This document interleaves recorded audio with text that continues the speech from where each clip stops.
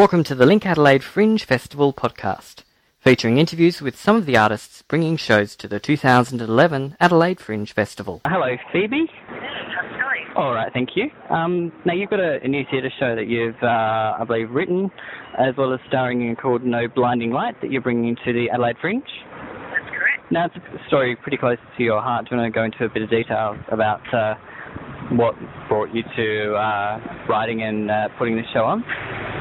Sure. Well, back in 2007, I made a connection with a woman that I'd only met online who, funnily enough, actually only lived a couple of suburbs away from me. And her story really touched my life. And one day I got to work and another mutual friend of ours told me via instant messenger saying that she had passed away the weekend rather suddenly. And it was a really interesting process for me because I had become quite close to this woman, and it becomes really difficult because how do you grieve for someone that you can't do the normal things like go to the places where you hang out or smell perfume or all of those things.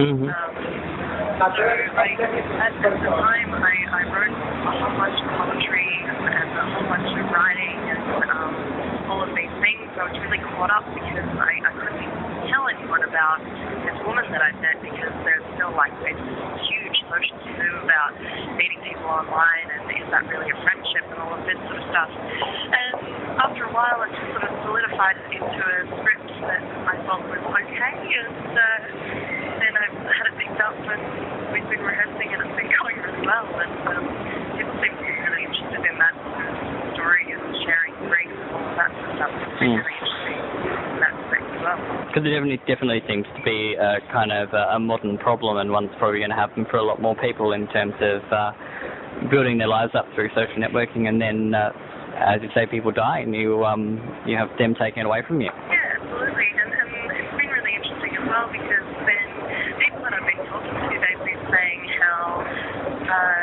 people that they know in real life, how all of a sudden things like Facebook, when their accounts are taken down, well then they feel like a massive part of their social network, not just in terms of your online communications, but also things like the photos, all of those memories and these communications that we had. Once they're gone, actually there's this massive stripping of emotion there as well. So it's actually started to get this broader context, which I hadn't actually conceived when I wrote it, that people are tapping into all sorts of different griefs and going, oh, that really reminds me of this time when this happened. And so it's been really interesting in that respect. And if you, in terms of doing research and preparation for the piece, have you sort of had a chat to the people at Facebook, and do you know how long they keep profiles up after people pass away? I haven't had a chat to Facebook, but they've actually, each online system has a different death policy. Facebook probably has the most liberal, where a family member or a friend, if they can prove that person has passed away, they have the right to take anything down, or they can change it so it becomes a memorial site so people can't post anymore. Other things, Twitter is quite strange. I can't actually work with that because I can't quite remember what their policy is, but I think that's the most tricky one that they haven't quite figured out. So each online thing has a different thing, which is also interesting. Yeah. And in terms of the piece itself, is it just you on stage, or have you got other people involved in the cast as well? I've been really fortunate. I've been working with an excellent guitarist and composer named Adrian Surdich, and he's sort of become a member of the cast, but he's been writing music for the show and will be performing with me, and has also delivered just a beautiful sensibility to the piece. It's become really interesting because it's no longer a show just about me. It's suddenly become this thing that's bigger, and so it's him and I performing each night, which is good. Cool. And have you been in contact with the family of the person involved? Do they know that you've made this work about their child, I suppose? Well, I had a real issue because even if I had been in contact with them, I still didn't feel morally I could tell her story as such because I feel there's that thing, you know, someone passes away, they lose the ability to tell their story, so how much do you have the ability to do that? So I've got enough information about her, but not to frame my story, but it is actually very much a story about how do you come to terms with that. Yeah, I have been in contact with her boyfriend for quite some time, which is where he probably needs space. And in terms of your grief, do you think doing this piece is helping that? Yeah, it's an interesting thing, I think, performing any of your own writing.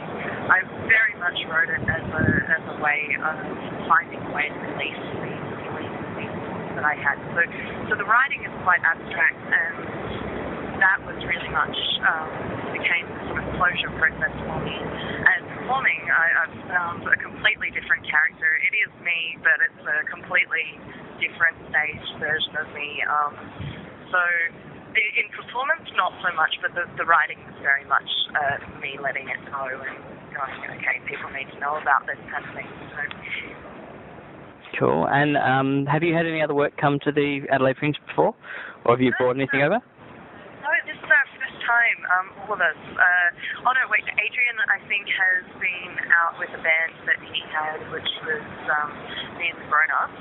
So I think he's done the Adelaide Fringe before, but the other two of us have been sort of desperate to go and wanted to do it. So I sort of put it up saying, let's go, and it's taken off. Excellent. And you're going to be doing some shows in Melbourne afterwards as well? I'm hoping to. We've got a preview show this weekend just to test out some ideas and see how it to an audience. But if it goes well in Adelaide, yeah, I'm pretty keen because I think the work that's come out of it is so extraordinary. That, we're looking at continuing to develop and making it something really special. Awesome. Okay, so No Blinding Light will be on at the Nexus Gallery at the Lion Arts Centre, corner Morford Street and North Terrace, from the 19th to the 20th of February, and then the 23rd through the 27th. During the Adelaide Fringe, tickets through Fringe Ticks, and more details are in the Fringe Guide and on the website adelaidefringe.com.au.